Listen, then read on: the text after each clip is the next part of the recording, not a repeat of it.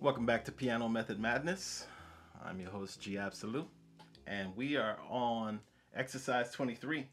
Do you guys realize it's only 9 more exercises left in this book before we reach the end, and that's it. I hope you have been practicing because this book is pretty good.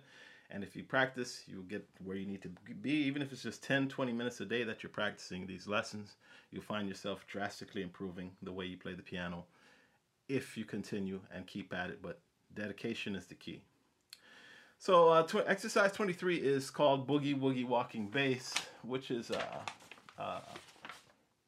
pretty much a little bit more of the same from exercise 22.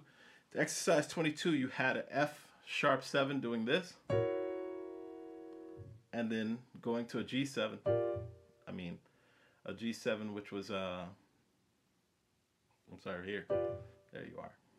That's your G7. So we're doing this, and then so it's going boom boom. It goes boom boom boom boom boom boom boom boom boom boom boom boom boom boom boom boom boom boom. Now exercise 23 uses the same bass pattern, but the only difference is kind of like a call and response. If you never heard of call and response, it's like when an artist is on the stage or performing, an artist is performing before a crowd, and he does something musically, and he points the microphone in the direction of the crowd and expects the crowd to repeat what he just said. Kind of like Cab Calloway when it was like, "Hidey, hidey, hidey, hi." And he would point it out and people would be like, "Hidey, hidey, hidey, hi." Yep, so it's simpler than that, but the F7, F sharp 7 will be like this, and it'll go F7 to G7. And in the response, you actually go an octave higher, go, and it'll go back to F7 and G7, and it'll go up an octave higher.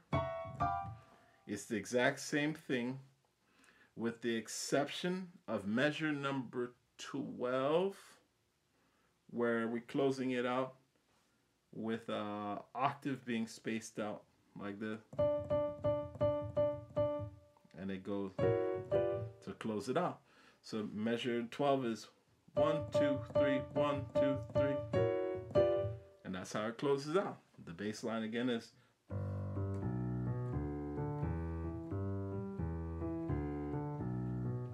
same thing.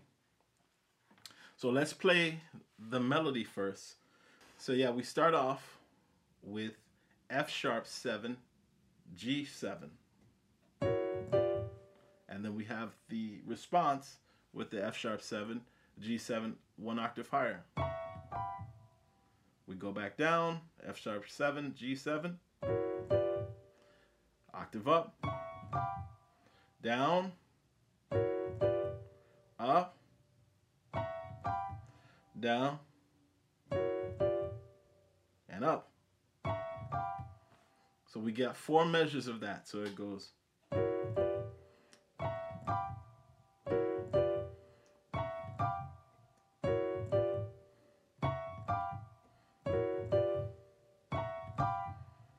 and there you have it. The fingering here are not very complex. It's the same fingering from exercise 22. So now moving on to, what is this, measure number 4, where we have the change starting from, and we go up, and then we go from F sharp 7 to C9.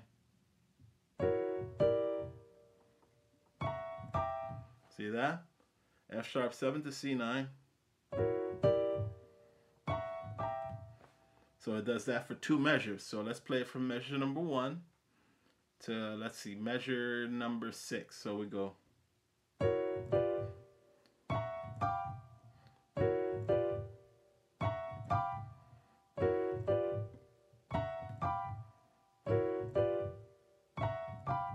And here's the switch.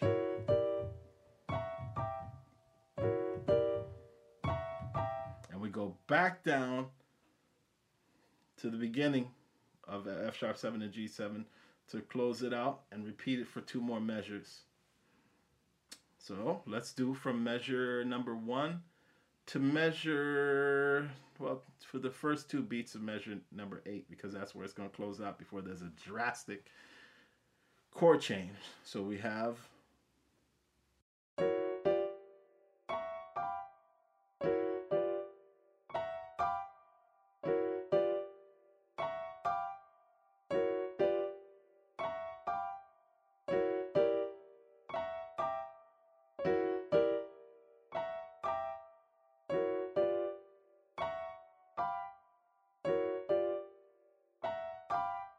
so as you can tell, it is pretty much almost the exact same thing as exercise 22.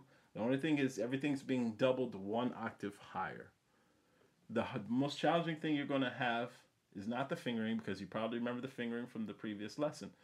The hardest thing you're going to go through in this exercise is actually hopping an octave up and an octave down. Those are the most challenging thing, because you have to build up to that muscle memory. So in the beginning of these lessons, both 22 and 23, I expect you to be looking down a little bit at the keys just to familiarize yourself where you are on the keyboard.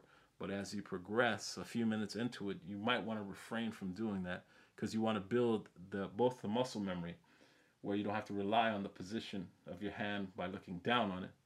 You just keep your eyes on the paper. So maybe after 20 minutes or so of warming up to this exercise, getting the chords of where you are, try not looking down at the keyboard anymore. All right? Okay. So let's move on to into the beats 3 and 4 in measure number 8, because that is E flat 9 and a D9. So you have a D flat, and then you have, for the E9, you have a D flat, you have an F natural, you have a G, and a B. What's that? Yeah, a B flat, right there. But you're doing this with fingers 1, 2, 3, and 5, and we're going from there to a D9. The D9, well, if you don't know what a D9 is, that's when you include, it should be when you include an E, but in the D chord, major fifth of a D chord, but they have it positioned differently. You have a C, a E, and you have an F sharp and an A. So you have it. So you have this.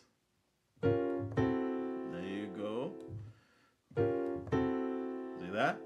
Progressing from, it's like a half step down from everything.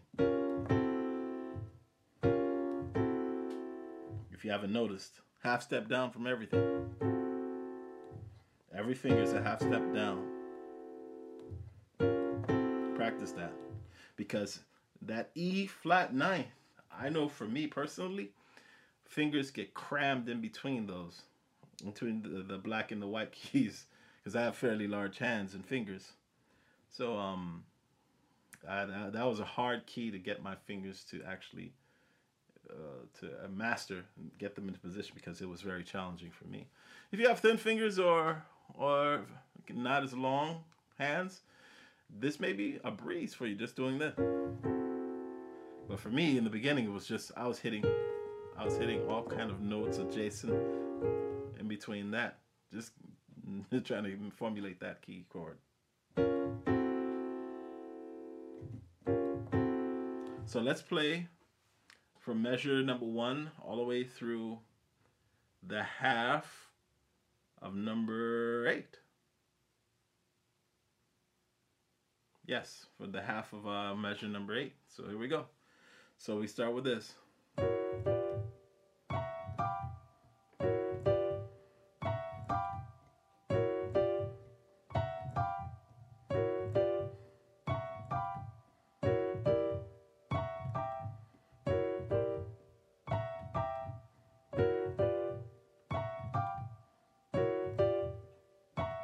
Chord change. Hop up. And that's where we end, right there. So you have your chord change. hop down. So you have hop, hop here, and hop high. So hop low, hop high. And to continue from that, you have beats 3 and 4, measure number 8, which is a D flat 9 and a C9. So here you are. Your D flat. For your D flat chord, you have, looks like you have a B and you have a D sharp. Looks like you have an F natural and an A flat. See that? And he's using fingers 1, 2, 3, 4. And then you have the C9, which is using fingers 1, 2, 3, and 5. The C9 is using a B flat, a D natural, an E, and a G. What's that? Yeah.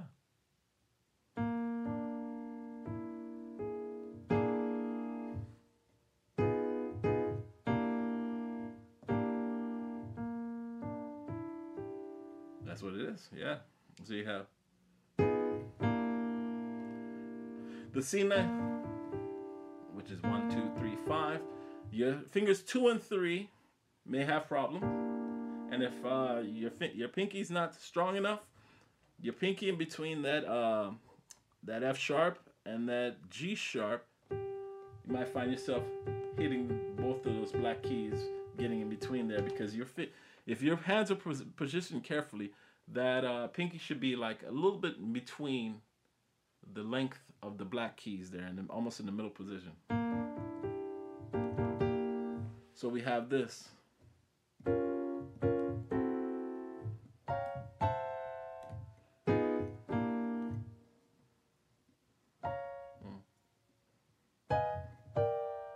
we have it. So again, we're doing this.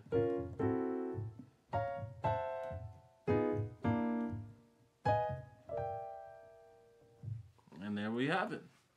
You just done the E flat 9 to the D9, the E flat 9 to the D9, the D flat 9 to the C9, and the D flat 9 to the C9. So we're going to play from the beginning to here. So we play it slow.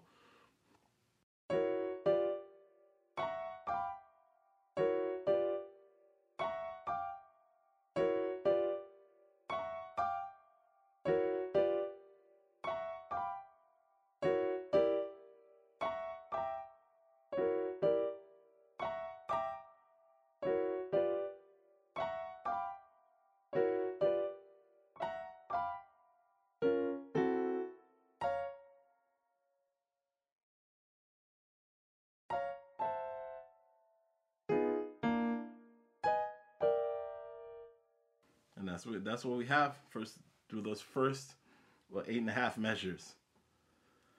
And then this is where the closeout happens. All right, measure number 8.5. You have, it looks like a diminished G chord and a G6 chord. I hope in between all this time you guys have been studying chord progression, so at least a little basic music theory. If you don't know what a G diminished is, it's when you have in a G major chord, that's when the third and the fifth note in that chord goes down half a step. So in a G chord you have G, B, D, right? But instead you having G, B, D, you're going to have G, B flat, and D flat. Now, this is also inverted. This is another term that you guys should actually know. An inversion is when you take the G you have here and you move it an octave higher right here. So now you're left with the B flat, the D flat, and now your G that was here is up here. So you have this. But they also added the sixth note, which is an E. You hear that? And then you come down to a G6, which is B, D, E, G. You hear that? So you're coming from the B flat and the D flat black notes, and you're sliding those two fingers up a half a step to B and D. So the same fingers, 1, 2, 3, and 5. Fingers 1 and 2 are going to go up to form that. You keep just strike fingers 3 and 5 that we already had on E and G. See that? And 1 and 2 comes up half a step to hit this. To close that out. Not that hard, right? Not that difficult. So let's play that for measures 1 through 9. And then we'll close it out and end this bad boy. So we have it again.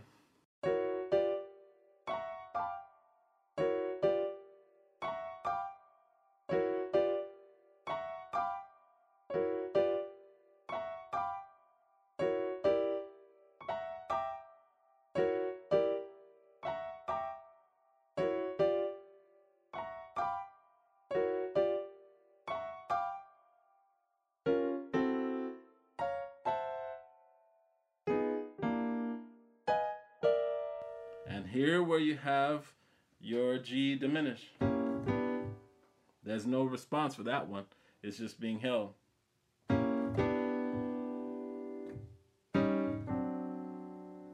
Just like that.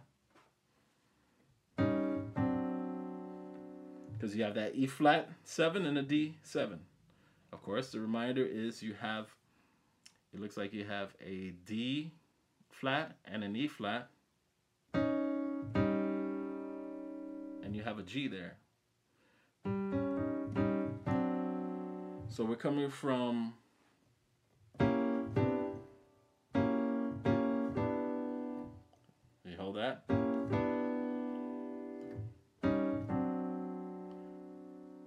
So let's play at the beginning. 2, 3. Let's play. Let's try to play down beat.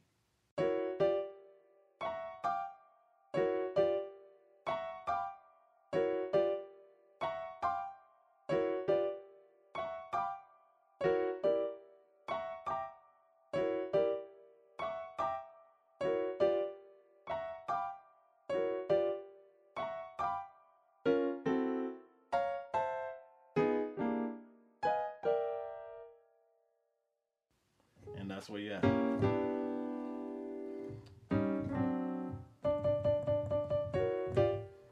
And we just completely finished that. We just completely finished it. So now let me play this very slowly for you, so you can get a feel for it. And let's get a little good jazz, swingy jazz rhythm going in here. So let's see, hopefully this will do the trick.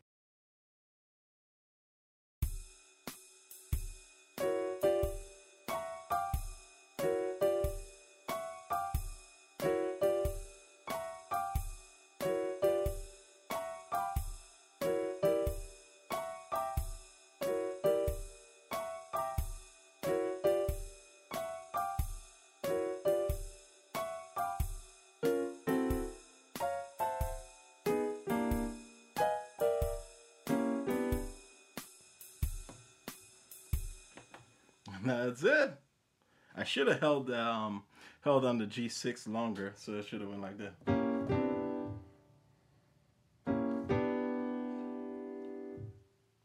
And then come here to the. Now pay attention to measure number 12. Measure number 12. The first beat in measure number 12 is arrested, and then you have beats 2 and 3 are that triplet where it's going and your fingers are spaced an octave apart on your right hand, 1 and 5. It's hitting that both of those D's. 1, 2, 3, 1, 2, 3. Right? But you notice that your fingers in between are already in position to get back to hit that F sharp 7 and that G7. So you're going 1, 2, 3, 1, 2, 3. See that?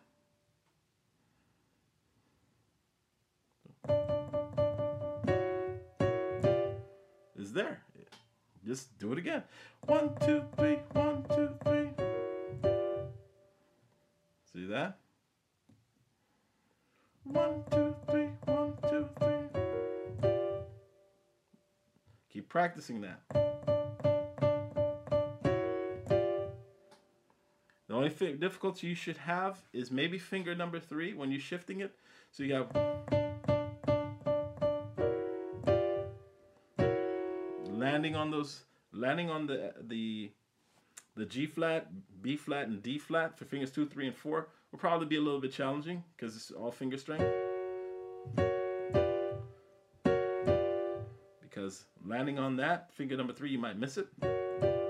So you have 1, 2, 3, 1, 2, 3. Make sure you hit that E.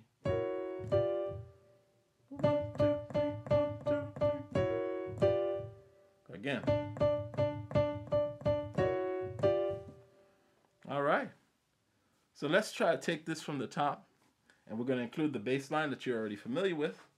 So let's hit it.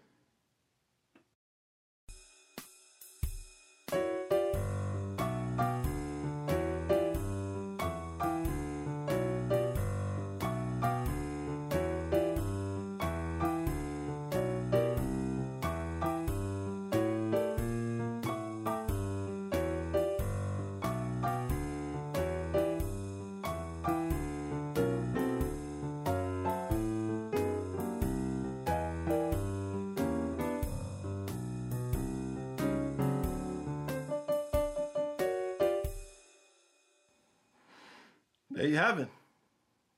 There you have it. Played it through roughly. Now I'm going to try to play this with a little bit more pep into the step. Let's see what can I find here. Let's play this. Yeah, that sounds to be good. Let's pick up the tempo a little bit.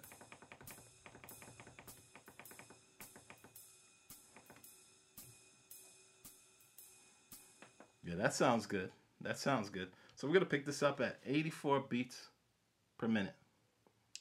And if you can play along, go ahead and do so.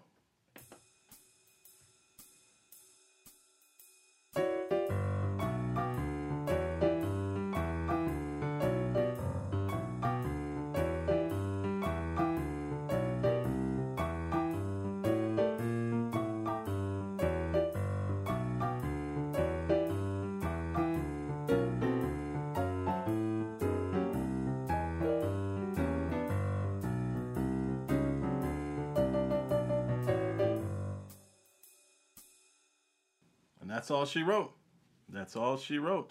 I should have held down the G6 a little bit longer.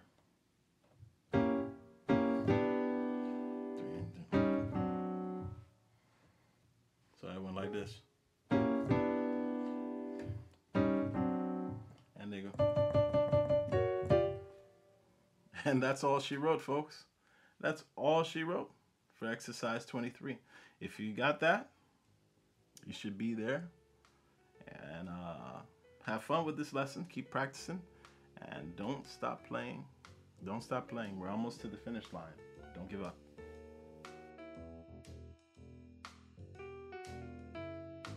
This episode of The Black and White Struggle contains musical content from Basic Blues for Piano by Ron Payne. Copyright 1984 by Hal Leonard Corporation. International copyright secured. All rights reserved. Used by permission of Hal Leonard, LLC. If you're interested in purchasing a copy of the book, the item number is 002-40075. It's available for purchase from your local music retailers for $24.99 US.